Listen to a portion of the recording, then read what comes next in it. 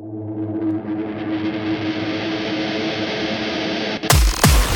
listening to the Walk the Line podcast. Real stories of real people. We were chatting away and I keep forgetting. And it's like 20 minutes into it and I'm like, shit, I should have pressed the record button. Fuck, I've done it myself. No, that's it. How's your podcast getting on anyway? You've been doing that for a couple of years now, haven't you? It's not a couple of years now. I started it last June, July time. That was quite good, isn't it? Say that again? I said it's tough getting started on it. It's like a lot of people come up to me and say, how can you do your podcast and stuff? What'd you do? I just say to them, just get it done. Just do it. Don't just so guessing a bit. Yeah, that's the easiest way to do it. Like for me, it was like, right, what do I do? And we were kind of getting into it, I guess, how I came to that afterwards. But yeah, it was literally just a case of you can go around in circles and go down rabbit holes all day long, trying to find out information and the right software to use and mics to get and all of this kind of pick up a cheap mic, set of headphones and just do it. You'll learn as you go. You know what I mean? That was the way I had it. Like, so that's what I did. I got mine. I started off in lockdown. I did mine during then, and I didn't have any PC, didn't have anything. So I went and got myself one of those, these like a discount second-hand PCs from eBay that they refurbish. Yeah. It was like an old office one. Got myself one of them, 90 quid for a bundle. Got the keyboard, got the monitor, got this thing, and then just bought myself a mic from Amazon for like 40 quid, and I was off. And I just, ever since, I've been chatting shit to people like yourself ever since. But that's it. Like, if you're going to do it, just do it. Just stop procrastinating about it. Just get it done, By the one, all the best equipment in the world and all the best cameras lined up all over the place. A mic and a camera, that's all you need, That's it. As you say, pick them up cheap enough on Amazon. So you do. And I always think it's the worst thing about the podcast and stuff for me is the inconsistency. I get, because obviously you do your 9 to 5 sort of thing, and then you have to come home, and I'm just like, can I handle it to now? Or what do I come up with? And it's, I said this I say this in every fucking show, to be honest. I'm trying my best, guys, all right? I'm trying to commit with this week. It's coming to me once every 2 weeks in a minute, but I'm doing what I can, My fans, my many fans out there, just be careful. I'll be back, don't worry. Yeah. No, I know what you mean. I was the same with that. Like, I started off strong, and I was releasing every week, and then there was a lull for a few weeks, and then I kind of came in after Christmas time, and I said, right, let's go full tilt, and let's start banging them out. And what I did was I was recording probably 2 a week just to have a bit of a stockpile sitting behind. Oh, yeah. And then the new company took off and work took off, and the podcast got a bit sidetracked. Not that I love doing it. Like, it's the podcast is what brought me to what I'm doing now, really, if I'm being completely honest with you, to a degree. But it was, it kind of got sidetracked for a little bit because trying to build a company and do all of that kind of stuff. So I still have a load of episodes still recorded that I haven't even released yet, and I'm booking up guys to do more as we go along. So it's tough just to try and keep that consistency, as you say, but it's something I love doing either way. So that's it. The thing is, though, I kind of tend to do this sort of stuff at work as well, because obviously I work in like a sales sort of job, like in recruitment, and I'm constantly chatting away, and everyone keeps saying to me, you do this as a day job, why do you do it of a night time? And I'm like, well, the thing is, during the day I have to do it, but then at night time I want to do it. You know what I mean? It's a massive difference. It's a massive sort of mind shift, It's instead of doing it on the phone to someone you kind of have to talk to. I did to you guys, I mean? Because I like chatting to, like, as I say, guys like yourself who've got great interest and stories, and you get the passion for it. Bring the passion back, you know what I mean? Absolutely. So we kind of dabbled on it previously. I want to get into a little bit of kind of background in yourself, Matt, to find out, give everyone a little bit of perspective in yourself, because I found you, I mentioned before we jumped on, we started recording, I found you on LinkedIn, because I'm quite heavily involved in LinkedIn. I like the way the platform runs, not so much anymore because it's a bit of dog shit since Microsoft took over, but we're not going to get into that just yet. But I've always been an advocate of LinkedIn because it's a great platform to really grow an audience and grow your personal brand and stuff like that on. And it literally I just came across one of your posts, and it was obviously regarding like kind of mental health, and that's what I went into, and a little bit of digging on yourself. And as I said, I stalked the living shit out of you. And he's like, fucking hell, what's this guy looking at my profile for? So I had to send you a message. But I want to get into depth of you because I think your stories that you've kind of, well, quite bravely and opened, and you're quite open about, is fascinating. So, I mean, to start us off, I mean, give us a little bit of background in yourself, mate. Yeah, so you can tell from the accent, I'm from just outside Dublin in Ireland, 40 years of age, married, 3 kids. And like you, up until kind of last year or so, I was 15, 16 years or so in the sales world, in the corporate world. I'm actually a chef by trade, but that's a different kettle of fish. That's not a family man's life. It's not a dad's life, you know. So I gave that up, and I was working in sales then for a long time. And then I guess, look, like most men, I'd always had an element of letting stress and anxiety and stuff get to me. But like most men, never talking about it, never doing nothing about it. And then I think it really kind of hit me during lockdown. And I'm not sure what I know from a whole UK perspective. Lockdowns were up and down. Here in Ireland, we had some pretty severe ones at times, where we couldn't go any more than 1 or 2 kilometers from the house at some point. Do you know what I mean? It was ridiculous. Like, so I found myself. I just kind of threw myself into work at that time, and my wife was working from home. I'm working from home. The kids are schooling from home. It was shit time for everybody. Do you know what I mean? So you hate each other. After a while, you're just like, fuck's sake, not these people are every fucking day. It's the same. Yeah. So I guess my anxiety started getting worse and worse and worse during lockdown, because before then, obviously, I had to break away from the house. I had a good routine. Do you know what I mean? I got into the office, kids from school, getting in the evening time. The routine was fairly solid. Like, but then obviously when lockdown happened and you're confined to one room for 15, 16 hours a day, and then you've all the stuff on the news and all of the conspiracy theories and all the information just overload the stuff at you. So it kind of came to a head around the January time. My anxiety was getting to the point where I was very angry and agitated and snapping and being short with the wife and the kids and just constantly fucking arguing all the time. Until it got to a point there at one point where I basically broke down in floods of tears in the kitchen in the house. And my son, who was 16, 17 at the time, literally had to pick me up off the floor. Wow. Because I couldn't. I was like, I'm screaming, like, I don't know what's wrong with me, and floods of tears. So I had a chat with my wife, and we thought, look, I need to do something. Do you know what I mean? And I'd been through counselling over the years, bereavement counselling and different types of stuff, and a couple of times they'd mentioned like antidepressants and medication stuff, and I thought, no, I'm not going down that road. But this time it felt worse than it ever was. Do you know what I mean? Right. Yeah. So I thought, right, fuck it, I'm going to go and have a chat with the doctor and see what he says. So made an appointment, went to see the doctor a couple of weeks later, and then within 15 minutes of seeing him, I was walking out of his office with a prescription for SSRIs.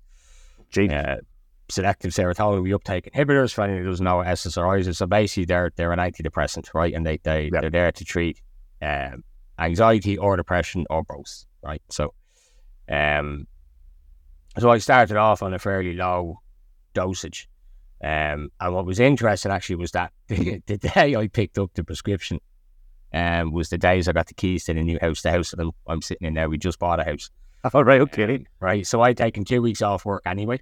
So I literally had a van rented, drive into the town. I go to the doctor, get a prescription, picked it up from the pharmacist, walk across the road, get the keys to the new house, and then I'm up in the new house, get ready. So the first 2 weeks I'm flying high anyway. Do you know what I mean? Yeah, you're already buzzing because you just got a new house and that. You're not really thinking too much, exactly.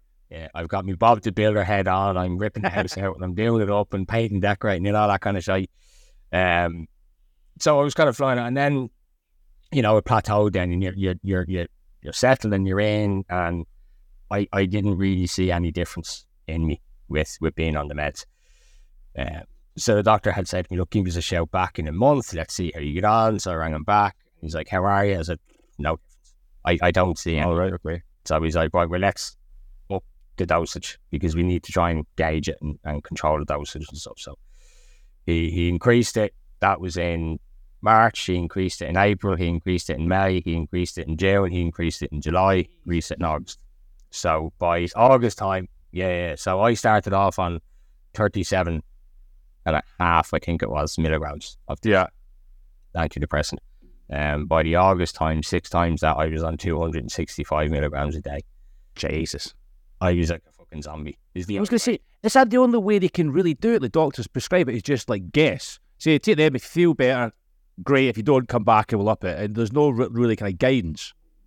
To do with it, look, I'm not going to pretend to be an expert on it, but to a degree, yeah. It's like, let's see how you start to feel on them. And Look it out. I think in my case, they just made me worse. Like, and the thing is, like, I know lads who, and friends of mine and stuff, lads like I've been lucky enough to meet over the years who are on antidepressants who swear by them, and they're on small dosages, you know. Horses for courses is the way I look at it. They suit some people, they don't suit others. And for me, I had a horrible experience on them, you know. I'll never tell anyone not to do it. It's your own choice whether you go to the doctor and go on the tablets or not. I would always advocate that you go and speak to somebody first, and if then you and your therapist or your psychotherapist or your counsellor, if you both come to an agreement that maybe they might help, then cool, then go and see your doctor. But again, look, that's each individual has to do it. That's only my personal opinion on it. If I could do it differently, I'd have gone and seen a counsellor first. I wouldn't have gone to the doctor. Straight to the doctor. But again, look, that's only my experience on it. You know what I mean? It's not. So during that time, anyway, it was just horrible. Like, I was an asshole. It's just only right, you know. We've opened. I was getting to the point where it was okay. It's Friday night.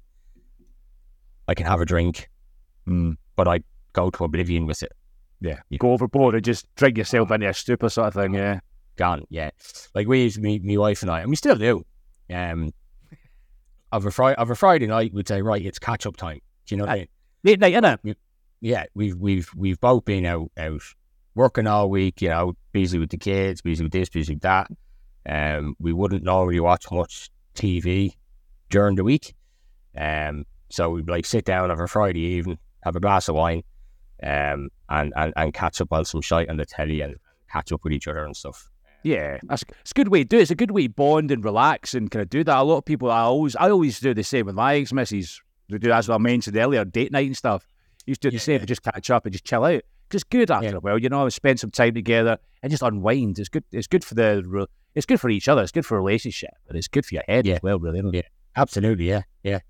So it was getting to the point like that over Friday night. I was just hammering the drink into me to like buckle drunk, passing out drunk. And I'd be fine then, you know, Saturday I'd wake up and because I'm hungover and ridiculously hungover and probably still drunk, I'm an asshole to follow on. And this was a bit of a cycle that was happening all the way through. And obviously on that amount of meds, you shouldn't be drinking in the first. I was going to say, I mean, is that what they say, never, don't drink on them? Is that a bit of a no-no? It's like you shouldn't drink on antibiotics, but you do. Do you know what I mean? Give it a fucking go. Yeah. I mean, look, I don't think you're meant to drink to the excess that I did. Yeah. And even when I say that I wasn't drinking every day of the week, it'd get to Friday and I'd go, or if we weren't having a drink, it'd be whatever day we were having a beer, I'd have to go too far with it. Do you know what I mean? Go crazy. Yeah. If let's say if it was a Saturday afternoon and the Six Nations was on or the football was on or something. Yeah, any excuse. Have a couple of cans and then it's like 6 o'clock. It's over. Well, I'm not finished drinking yet. Let's keep going. Do you know what I mean? So then it got to a point then where I think this is the post you probably saw then. I thought this is ridiculous. Like I'm done. I'm finished with this. I can't cope. Done. So I'd made the decision to take my life, basically. What was the main sort of like kind of catalyst of it? What was the trigger? it was a culmination of a lot. I couldn't think straight. I couldn't remember anything. I was failing in work. I was failing at home. I was failing as a dad, as a husband, as everything. And you know, the what happened with, kind of jumping ahead a little bit, but so my doctor diagnosed me with depression. That's what he said I had. Yeah. When I went and saw the therapist, and after hours and hours and weeks with her, it's actually, I suffer from severe anxiety. Hence the name, the anxious lad. Right? So it was only kind of through that I realised what was happening during those sort of 8-9 months. My anxiety was getting that bad that I was having what they call depressive episodes. So I didn't feel depression, but I was suffering from depressive episodes, and they were getting really bad at certain points. What would you say? What's a depressive episode? What's the difference between having depression and a depressive episode? So I could feel depressed for like a couple of days, and then I could snap out of it. Do you know? All right. I never knew that was a thing. Yeah. Or it could be, I would display a lot of the symptoms of depression. Yeah. Where I don't want to get out of bed for a couple of days, or you don't shower for a few days, or you just want to close the curtains, pull the duvet over your head and just fucking stay there. Yeah. You become a little bit reclusive, you go into yourself, you don't talk about anything, you're agitated, aggressive, on edge constantly. So I was displaying a lot of depressive symptoms, but it was because I was not learning to live with the anxiety and how to cope with the triggers, basically. Right. So I was morphing into that because obviously anxiety was making you feel that you didn't know what to do. Yeah. And obviously the depression was kicking in because of, well, I expected, really, to be fair, you know. Yeah, basically. Yeah, that's pretty much it. So for me, and what was really, I guess and again, I don't think there's, like, to answer the question, I don't think there was one catalyst that brought it to that point. I think it was a culmination of a lot of different, everybody got together going on. Yeah, there was a lot of stuff going on at the same time, and I thought the best way out of this is just to fucking finish it. So what happened then was I was working for a big tech company at the time, and I had like a death in service package that I paid into every month. Yeah. So my wife and kids would have got a fairly substantial payout if I died whilst working for the company. Right. That doesn't pay out necessarily if it's suicide, right? Right. So this is how far down the rabbit hole then you go when you're thinking of it. So I had to try and come up with a way then of where how do I make that look like I just died? Do you know what I mean? Oh, sure. So that's where the photograph in the post that you referred to earlier, so that for anyone listening who hasn't seen it, the post I put up on LinkedIn was a photograph of what we call the N11. It's a road close to the house, sort of between, we kind of joins County Dublin and County Wicklow together right the way down. And it's not far from where I live, and there's a road barrier, and the speed limit on that road coming up to it is 120 kilometres, so it's at 70, 80 miles an hour. Yeah, 70, yeah. So I can go fairly fast on that road anyway, without raising alarm bells. So the idea was to drive at max speed, as fast as I could, break the limit and go as fast as I could into that road barrier. I don't know about it in the UK, but in Ireland, even a single person car crash fatality has to be ruled as a road traffic accident. It can't be classified as a suicide because So I could have been looking at my phone. A cat could have ran across the road, or a bird could have stepped. Yeah, anything. Sudden my eyes. Yeah, I turned and all of a sudden, boom! God, it's a tragic road traffic accident. And then I wouldn't have been your man who killed himself. I wouldn't have been the lad who took his own life for blah blah blah blah. Yeah. Obviously, the family would be looked after. All that sort of stuff is a great way. So all those boxes were ticked. Like, yeah, this is deadly. And then I did that journey twice, and in floods of tears, and just couldn't conduct the steering wheel, And then I remember coming home in floods of tears again, and had another argument with her, and I walked out of the house for hours. I was gone, and I went for a walk. I live very close to the beach, to the seafront, Okay. So I was down there for a couple of hours just sitting. And you need to fucking sort your shit out, mate. You really need to sort your shit out. So that was the turning point then for me, I guess, in my recovery then. I started to see a psychotherapist then sort of late September time. And that was the beginning of the recovery then for me, which is the best thing I ever did, you know. Yeah, of course. You mentioned, obviously, you went down that road twice. I don't want to dwell on this too much. This actually a half bit. But you mentioned you went down there twice. You didn't do it twice. What went through your mind to stop you? Because you said you had everything planned out. You had it all sorted. What stopped you? I think it was knowing, like, obviously, look, I don't know, it's different for everybody, I think. Do you know, like, for me, I think it was, I don't want to leave my wife and kids. Like, that was that was the main one. Do you know what I mean? Makes sense. Knowing that I'd leave, like, as much as I wanted it to end and the pain to stop and everything else, I don't think I could have, in the back of my mind, I don't think I could have put down through it. Do you know what I mean? Yeah, that's it. And when I came back, I remember, like, when I said I did that journey twice, I literally did it in a loop. Oh, okay, so it was like, did a U-turn almost there. It's not like you should just turn the car around and back. It's a long U-turn. Oh, wow. So, yeah. A minute drive back, right way back around, 15-minute drive to come back in and come back onto that road sort of thing. And then the second time round, it was like, as I'm doing it, I'm like, what the fuck are you playing at, mate? Yeah. Do you know what I mean? That hit me. I don't know, then I passed that point, and I was like, get out of the car now, get out of the car. And I drove the car home, parked it, came in, and yeah, that's kind of it. I think, yeah, the wife and kids was what stopped me from doing it, to be honest. They always say that you have to get to that point. You know, it's like, what does it say? They always say you have to get to rock bottom before you can work your way back up.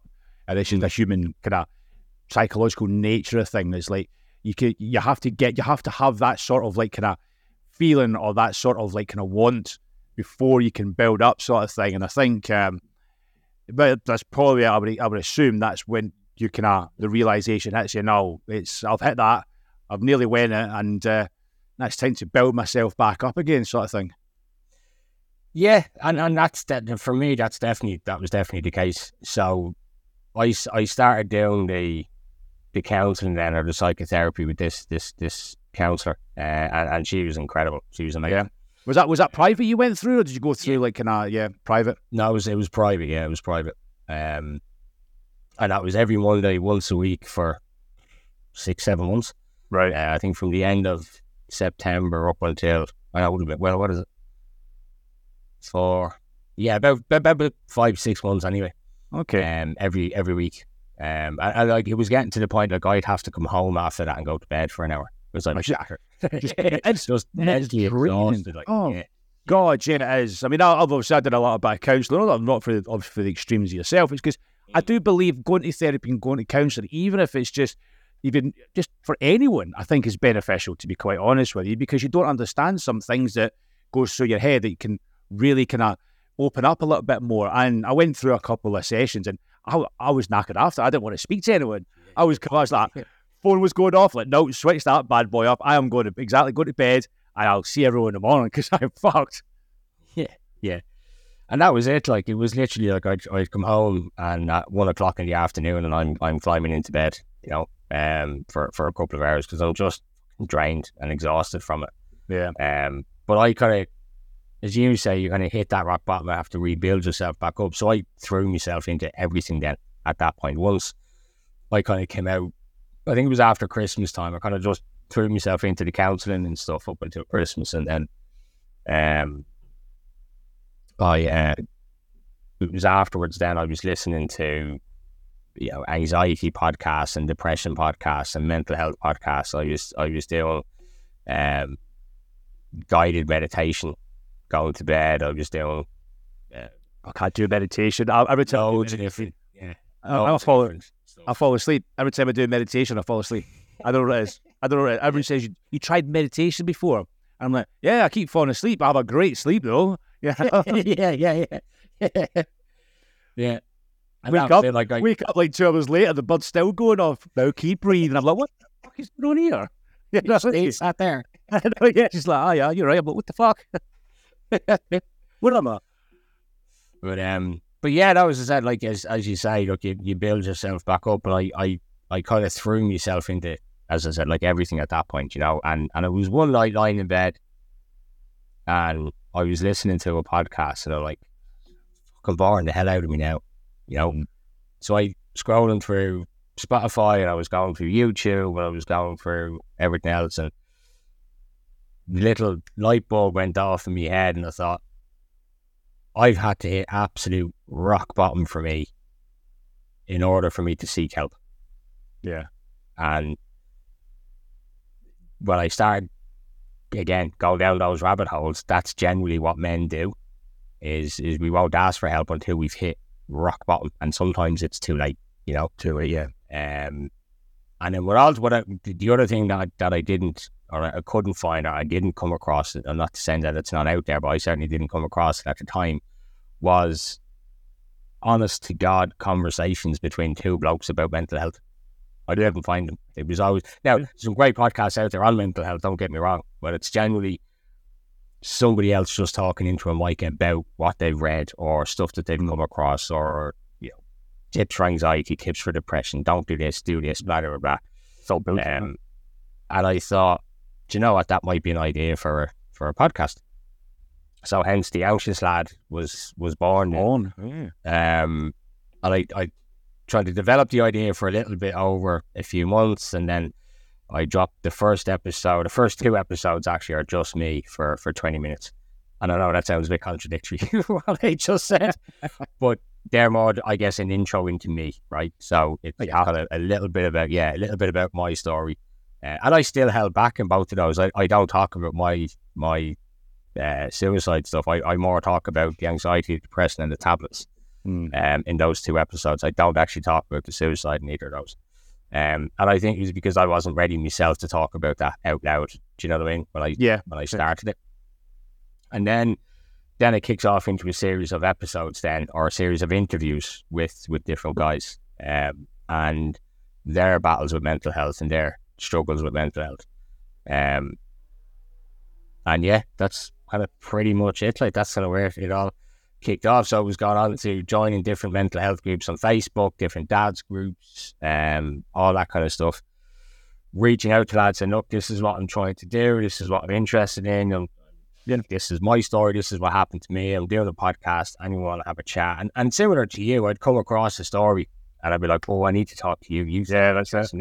Let's have a chat, you and me. Do you know what I mean? It's good. The stories I was sorry to jump in there, Matt, because the thing is, I can't agree with you more when you sit there and you go through, because I'm a massive advocate of men's mental health as well, you know, and you look through, you're going through all this social media stuff, and it is exactly the sort of same. It's all these women giving it, I'm not blaming, I shouldn't say the women, but in society, I should say, as a whole, and basically man up, and they don't talk, you know what I mean? And there was one thing, I don't know if you've seen the video, it's a viral video that went crazy on like a TikTok and like social media. And there was a girl who looked into camera and it said to all the men out there, tell me who do you talk to when things are not, when you feel sad.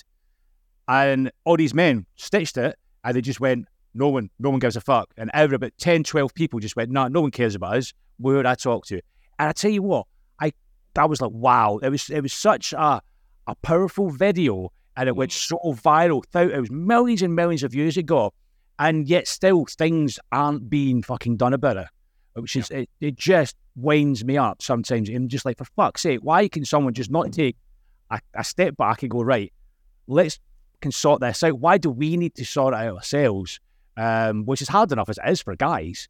We have to kind of step up and do it ourselves, you know? And it's just like, come on, no help. We've got all these help, all these charities, and all the women's mental health and all that sort of stuff, but nothing for guys. Yeah, that's it. And it is, it's you know, what you said, it's those old societal expectations of men that we have to be this, you know, hard, stoic, alpha male who goes out and works and looks after the family and does never anything wrong. You know, we can't show emotion, we can't show feeling, we can't show this. And you know, there are certain aspects of social media where, you know, women are saying they only want men who are strong and dominant and this, that and the other. And then you've got and not all women, by the way, I'm just saying there are parts of social media, there are dark corners of it, if you say that, and that puts a different perception onto men. You've also got, you know, from a young age, we're told, don't cry, man up, don't talk about it, don't do this, don't do that, big boys don't cry, all of that toxic bullshit that we're brought up learning to believe. And then when it gets to a point then where we're in relationships, or when we're dads, when we're husbands, when we're partners in long-term relationships or wherever, and somebody says to you, what's wrong? And you go, nothing. Like, let me put it to you this way, right? Yeah. So you're a partner, right? Well, I used to, single now, unfortunately. So right, okay. Sorry, don't want to get into it, man. Come on. Sorry. We'll have a counselling session after this. No, we'll do that after. Yeah. But okay, so look at the women in your life, right? Yeah. Whether it was exes, mums, sisters, whatever, right? Go for it. And you know something's wrong, and you'll say to them, "What's wrong with you?" And they go, "Nothing, I'm fine." What's your initial reaction to that? There's something wrong. There's something wrong, big time. You're always like, "Oh, what have I done? What have I done?" Exactly. You know what I mean? You're thinking back. You're going back years, man. You're going back years to find out what have I done over the past 5 years. You bring up like 6 months ago. Do you know what I mean? Yeah. But flip that back around then onto men, right? And what happens is, in the majority of cases, is that she'll come into you and say, "Ryan, what's wrong with you?" And you go, "Nothing, I'm fine." Right? And you know you're not fine, but you don't want to talk about it, right? So she'll push that button and go, "I noticed something, or what's wrong?" And you're starting to get a bit agitated now. "Nothing, I'm fine." Now, if you ask her that question 2 or 3 times, you'll probably get the answer you're looking for. Well, you get the answer. I mean, that's what you're looking for, but you get it. Right? But the more they push you, the angrier you get, right? Because you don't want to have this conversation, because you've been told for years, in the back of your mind, been telling you, don't talk, nothing's wrong, I'm fine, boys don't cry, boys don't show emotion, I'm fine. To the point where you'll get angry and agitated and start screaming and shouting. Blow up, and then boom, the argument ensues then. Do you know what I mean? Yeah. And it's because we've never been learned to talk about it. We've never been told that we can. We've never been told that we should. We've always been told to keep your mouth shut. And it's like, you know, again, coaches, teachers, parents, when you're a kid and you come in and you're upset, you're like, oh, you're crying up, I'll give you something to cry about. Like, it's completely validate. Yeah. Well, it's completely invalidating those feelings, and it's reinforcing the fact every single time that I shouldn't talk, because there's no point, no one's going to listen. I tried to when I was a kid. My dad said, "You want something to cry? I'll give you something to cry about," so I'm not going to do it. Mum said this, mum said that, teacher said this, coach said that. So it's been reinforced over and over and over from a very young age that we shouldn't talk. Yeah. Which now has culminated now in the fact that 75% of global suicides are men. Right? So shock. Between the UK and Ireland, 14, 15 men will die every single day from suicide. And that's just the UK and Ireland, right? So I'm 40 years of age. I think you're of a similar age. I'm actually 40 next month, actually. Okay. I know 25. I look 25. I know. I'll get that out. And I just said, yeah. So you and I are in the same bracket now, where we are more likely to die by our own hands than anything else. And that's a scary statistic. That's a fucking shockingly scary statistic, that. Yeah. So you and I are more likely to kill ourselves, or that's a die by suicide, than we are cancer, heart attack, illness, anything like that. It's the biggest killer among men of our age. Do you think that obviously the government and all that have been aware, they've been given all this sort of stuff, and obviously the world and society as a whole knows about it? Why do you think nothing's been done about it so far? This is. I mean, you mentioned a shocking statistic there. These have been battered round a lot. So it's not something that it's shied upon. It's not something that no one knows about. It's, oh, I didn't know this. It's been really highlighted quite a lot, especially since COVID, more so since COVID, because of the rates of suicide, and everyone really, but mostly men, have skyrocketed. Why do you think that no one's actually doing anything about this? Well, I don't think it's fair necessarily to say that nobody's doing, or no, nothing's been done about it, or nobody's not doing anything about it, whatever. There are a lot of amazing charities and not-for-profits and stuff out there. You look at Samaritans all across the UK and Ireland. The ones we have over here, Suicide to Survive. We have Piazza House. We've got Aware, all of those kind of places. And I think the problem is, right, from my perspective, is that there is a lot being done. Don't get me wrong, right? There's a lot of these charities and stuff that are not for profits, that they're not government funded, which is a huge issue as far as I'm concerned. I think a lot of counselling services and stuff like that are highly reliant on donations of the public and stuff like that. And look, they're never always going to have enough money to help everybody. Do you know what I mean? Yeah. But they're doing the best job they can with the resources that they have.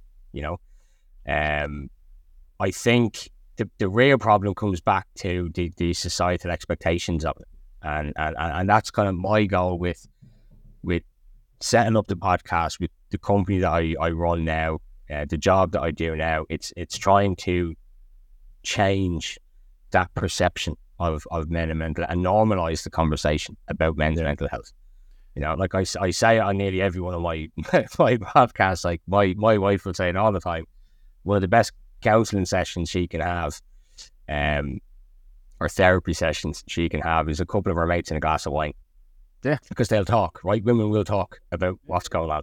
And their friends will listen, and they'll shut up and they'll listen, and they'll give advice when needed, and they'll tell them about themselves when needed, or look, you're being a bitch, he's the asshole, whatever. They'll have that conversation, right?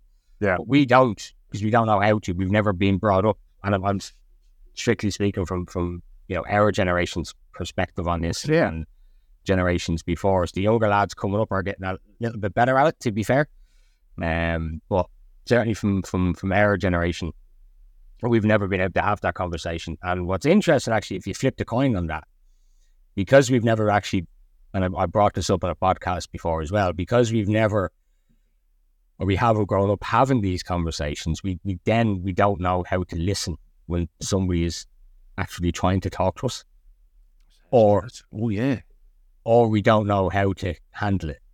So we might crack a joke, or we might get embarrassed, and we might try and deflect it slightly. Uncomfortable, isn't it? It's uncomfortable with everything we do. We take the piss, or we kind of try to deflect it. Exactly right, yeah. And then in doing that, again, you've just reinforced what he's been thinking his whole life, is that, well, I shouldn't have opened my mouth in the first place. Boom, and then you're back to square one.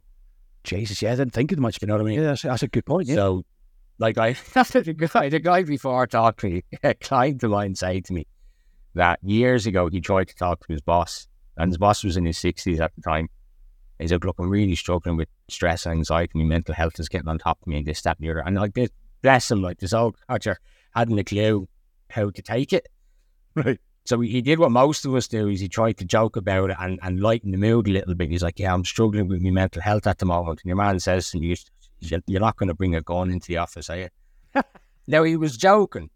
But you're just like, oh, thanks for that, mate. Yeah, this is serious. But he's like, okay, yeah, no, I'm actually, no, I'm not that bad. I'm grand, cheers. And then after that, it's the last time he spoke about it. It took him years to come out and talk to somebody else again. So I think that's where we need to change. It's the societal perception of it that has to change. It's and like I say, like the reason I chose to do the podcast initially is to get men talking about their mental health. Because the more men I can get to talk about their mental health, then hopefully the more men will talk about mental health. It's hopefully have to ripple effect outwards, right? And what's been really interesting about it is that I've had a guy on who was sexually abused and physically and mentally abused by his stepdad. I had a young lad on who was abused by his step-grandfather. I had a guy on who just work got on top of him. He was travelling for work all the time, up and down the length and breadth of the UK. He was 2 and 3 and 4 weeks away from his wife and kids at the time. Started drinking too much, fell into depression. I had a guy who was contemplating taking his own life because he suffers with depression since his dad died. Another guy had a back injury, chronic back pain, and the pain of it, and he's only like in his 20s. Should have been living the high life in university. Instead, he was spending 3 and 4 days in bed because he couldn't move because of his back problems. So what was really interesting was that, like, your mental health can come at you from any angle, right? It doesn't necessarily have to be a trauma from the past. Do you know what I mean? Or like a huge thing. It could be something as natural as a parent dying, or as this other guy had I can't remember what it was. It was an injury he'd sustained, I think, playing sports, but ended up then it was almost like it was just a chronic back pain. He couldn't do football anymore. He couldn't play sports. So his life was turned on its head. Completely different, yeah. And for him, that's what started bringing him down. And what that was an interesting find in itself, is that it could stem from anything, and it can happen to anyone at any time for any reason, right? What the kicker to it then was, after having the conversation with all of these lads, and these are all stories that are on the podcast, is that we all kind of suffered it in the same way. We went reclusive. We stopped talking to everybody. We got angry, agitated, aggressive. Started hitting the bottle that bit more. Drinking, all of that kind of stuff. So like that, we all, like most men, get to a point, and then we start to go down the same road. Do you know what I mean? Yeah, in terms of the drinking and the alcohol and the drugs or whatever. It's a similar sort of like kind of scenario for everyone, really. It's just how you get there is a bit different, but you join the road at some point. Yeah, pretty much. Yeah. So yeah, no, it was interesting. So as I said, that's kind of where the podcast came from, and then like that, as I said, I was in the corporate world then for a while, for a good number of years, and earning a decent salary. I was having a really good career, but I think after doing the podcasts for a while, and then going through what I went through, going through the council and all that kind of stuff, it was like, I can't do this shit anymore. You know what I mean? So I retrained then as a men's mental health life coach. Oh, cool. I went back and studied neurolinguistic programming and CBT and hypnosis and that kind of stuff. So I now work with guys who suffer with high level anxiety and stress, and try and everything that I do on social media, whether it's, and I've kind of stepped back up from it the last couple of months. I haven't done any TikToks or much in the last while. But the whole point of it is to try and get lads to start talking a lot sooner than when I started talking, basically. When you feel that life is getting in the way, as it will get in the way of everybody, you know, life will get to you at some point here when you start to feel that little bit down, or you notice yourself drinking that little bit more or more regularly, shall we say. Stress is getting to you, anxiety is getting to you. Just find somebody and talk to them, you know. Get out there. And I think that's probably a long-winded answer to the question. Oh no, hey, great answer. I think that's where it has to happen. You know, look, government funding and governments and the people that put out all the reports and all that kind of shit, it's always going to be there, and it's always going to be underfunded.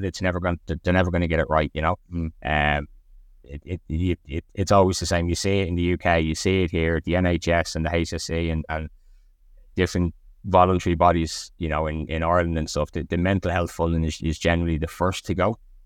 Yeah.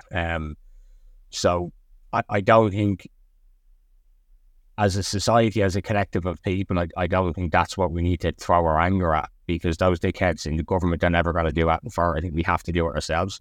Yeah. And I think men, we have to do it ourselves. We have to stand up and say, do you know what? Yeah, I'm a man, I'm a dad, I'm a husband, and I can cry, I can get upset, I can get depressed, I can get anxious. It's part of who I am. Yeah. I think we just have to be a lot more socially aware that blokes will go through mental health problems, you know. That's it.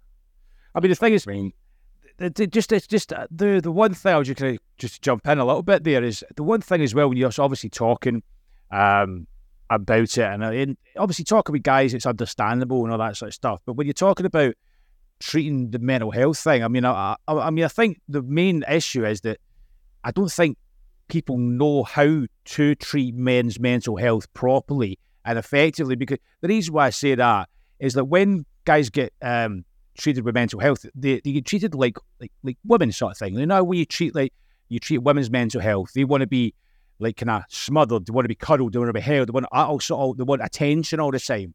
But with guys, they don't want all that sort of stuff. They want something a bit more sort of like kind of standoffish. They want to be wanted, but not too much of that. You know, they want stuff to do. They want to feel wanted in their sort of life sort of thing for them to feel more comfortable, for them to open up. I don't know what your thoughts on that. Again, yeah, look, it's like I always bring it back to that thing. It's horses for courses. It's different for everyone.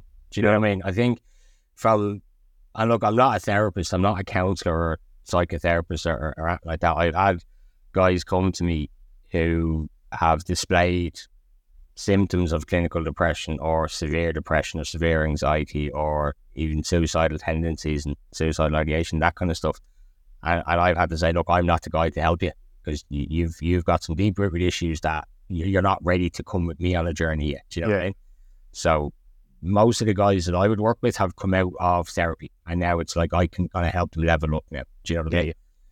Yeah, I understand that. And putting goals in place and taking action on different areas of their lives, right? Yeah. And I do a thing with them that I learned through studying. I was doing a work with my coach and stuff where you call it your shadow, right? So there's some part of you that, and it may be something from years ago as a kid, it may be something from, you know, like for me it was procrastination and a fear of losing people around me and a fear of getting it wrong and stuff. So if something would happen, I'd snap and I'd react and you know what I mean? I think I can only speak on behalf of my therapy and my counsellor, and I had two. So the first one was a woman who she was brilliant, and she'd call bullshit on my bullshit. Do you know what I mean? Oh, really? Yeah, and I was able to react to that in a positive way. Do you know what I mean? Okay. If I was holding back in a session or something like that, she'd be like, "Nah, you're full of shit now, Matt. Tell me what's going on." And she'd call you on it. She'd pull you on it. You know. And I think everyone's different. How you respond to therapy is different. But I also think that the therapist it has a massive part to play in that. If you don't have a connection with the therapist, it's not going to work. You know what I mean? If you go into a room with somebody and after the second or third time, if you don't have that vibe with that person, it's not going to work. The trust and respect. Yeah, the trust is there. You have to trust someone to open up your whole bloody soul to them. You know what I mean? You have to have that, sure. Exactly. But you also have to trust them enough for them to kind of go, hang on a minute, now you're being full of shit. Tell me the real reason why you're here. Do you know what I mean? They have to be able to speak almost. And I think from kind of going back to what you said, there's a directness that blokes tend to respond to. Do you know what I mean?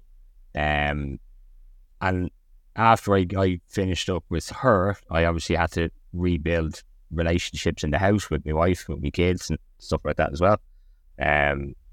So I went and saw a guy who specialised in sort of family, not that we did family therapy, but I spoke to a guy who specialised in that, and I did a few sessions on my own with him. And like that, you know, I think after about 10 minutes, he's like, you're full of shit. You've just come out of counselling and you're saying A, B and C. Why? Yeah. I'm like, you can't say I'm full of shit. You're fucking telling you, you're full of shit, man. What's going on? And I was like, oh, okay, hang on, I can, all right. Yeah, I like that. Yeah. I like you. And you'll get on with them straight away. So I think a lot of it comes down to the therapists and the methods that they use themselves, you know. I think there's this kind of huge misconception about therapy that it's, I'm not going to just talk about my feelings and open up and start crying. It's a lot bigger than that. I mean, I think I spoke about my feelings in the first 30 seconds of being in the room with the therapist. then it's just like, right, what has a week been like? And then what they're doing then is trying to pick away at your behaviours, your attitudes, why you reacted in certain ways, why you behaved in certain ways, all of that kind of stuff. It's a lot more than just going, oh, I feel sad today. Do you know what I mean? It's bigger than that. No, I understand that. You're reacting to situations and your behaviours are coming from things that maybe happened to you in the past, or the way in which you perceive the world, or the way in which, you know, you perceive the people around you. And that's what the therapy is there to kind of help you maybe view it in a different way, or see it from a different angle or whatever. So I think it all kind of comes back to, we have to start changing how we perceive men's mental health in society. Definitely. I completely understand that. And I completely agree with your therapist, what you're describing it. And it's all about them making you understand it a little bit more as well. You know, they're trying to kind of change your way of thinking. And I think that is, once you kind of get round to that, and it dawns on you a little bit. It's just like a penny drops, and you're just like, oh shit.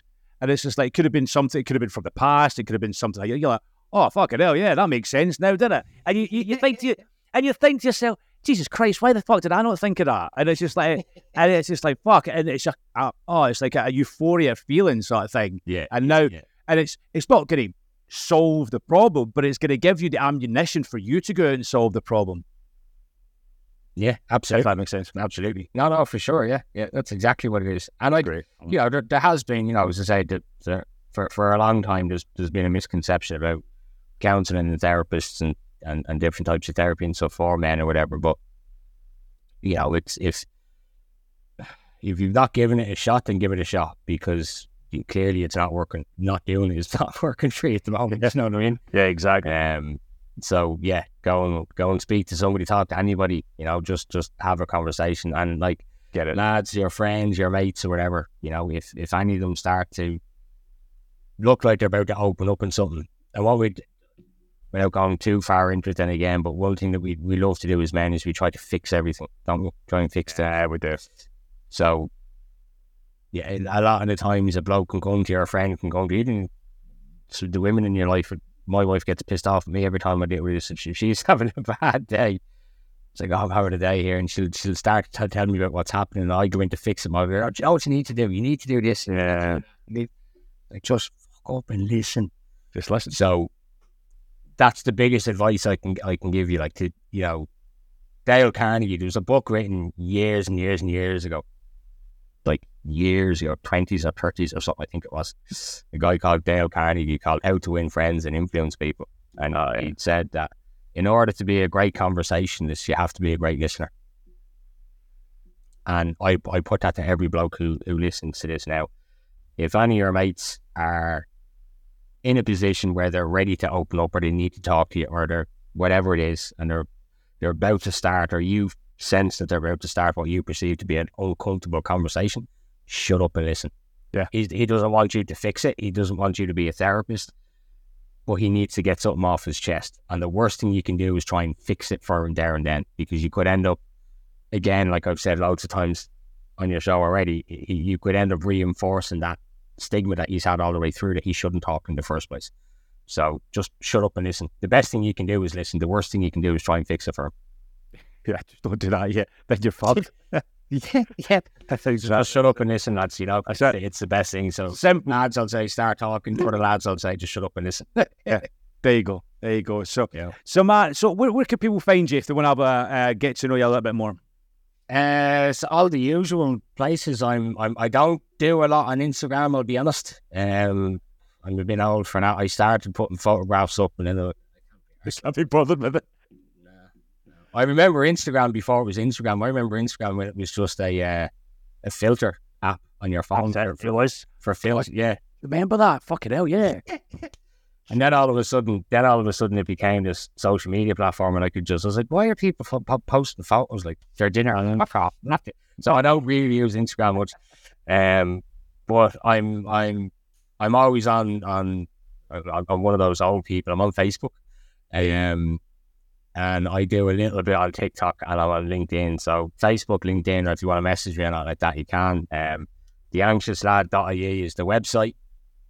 And then I'm on my podcast, The Anxious Lad, is on Spotify, Anchor, Google, iTunes, Amazon. It's wherever you mostly get your podcasts. You'll find the episodes there as well. So beautiful. Well, we'll put all the links to everything in the description. So if anyone wants to find you guys, if you're listening to this, obviously click the links below. Give Matt some love and give him a follow as well. And if you're obviously struggling with everything that we've just talked about, give him a message. I'm sure I'll find time and he'll definitely be able to help you. So on that note, Matt, thank you so much for coming on. It's been an absolute pleasure, and thank you so much for sharing your story with us. I appreciate it, buddy. Thank you very much. Best of luck. Take care, guys. Bye-bye. Cheers, pal.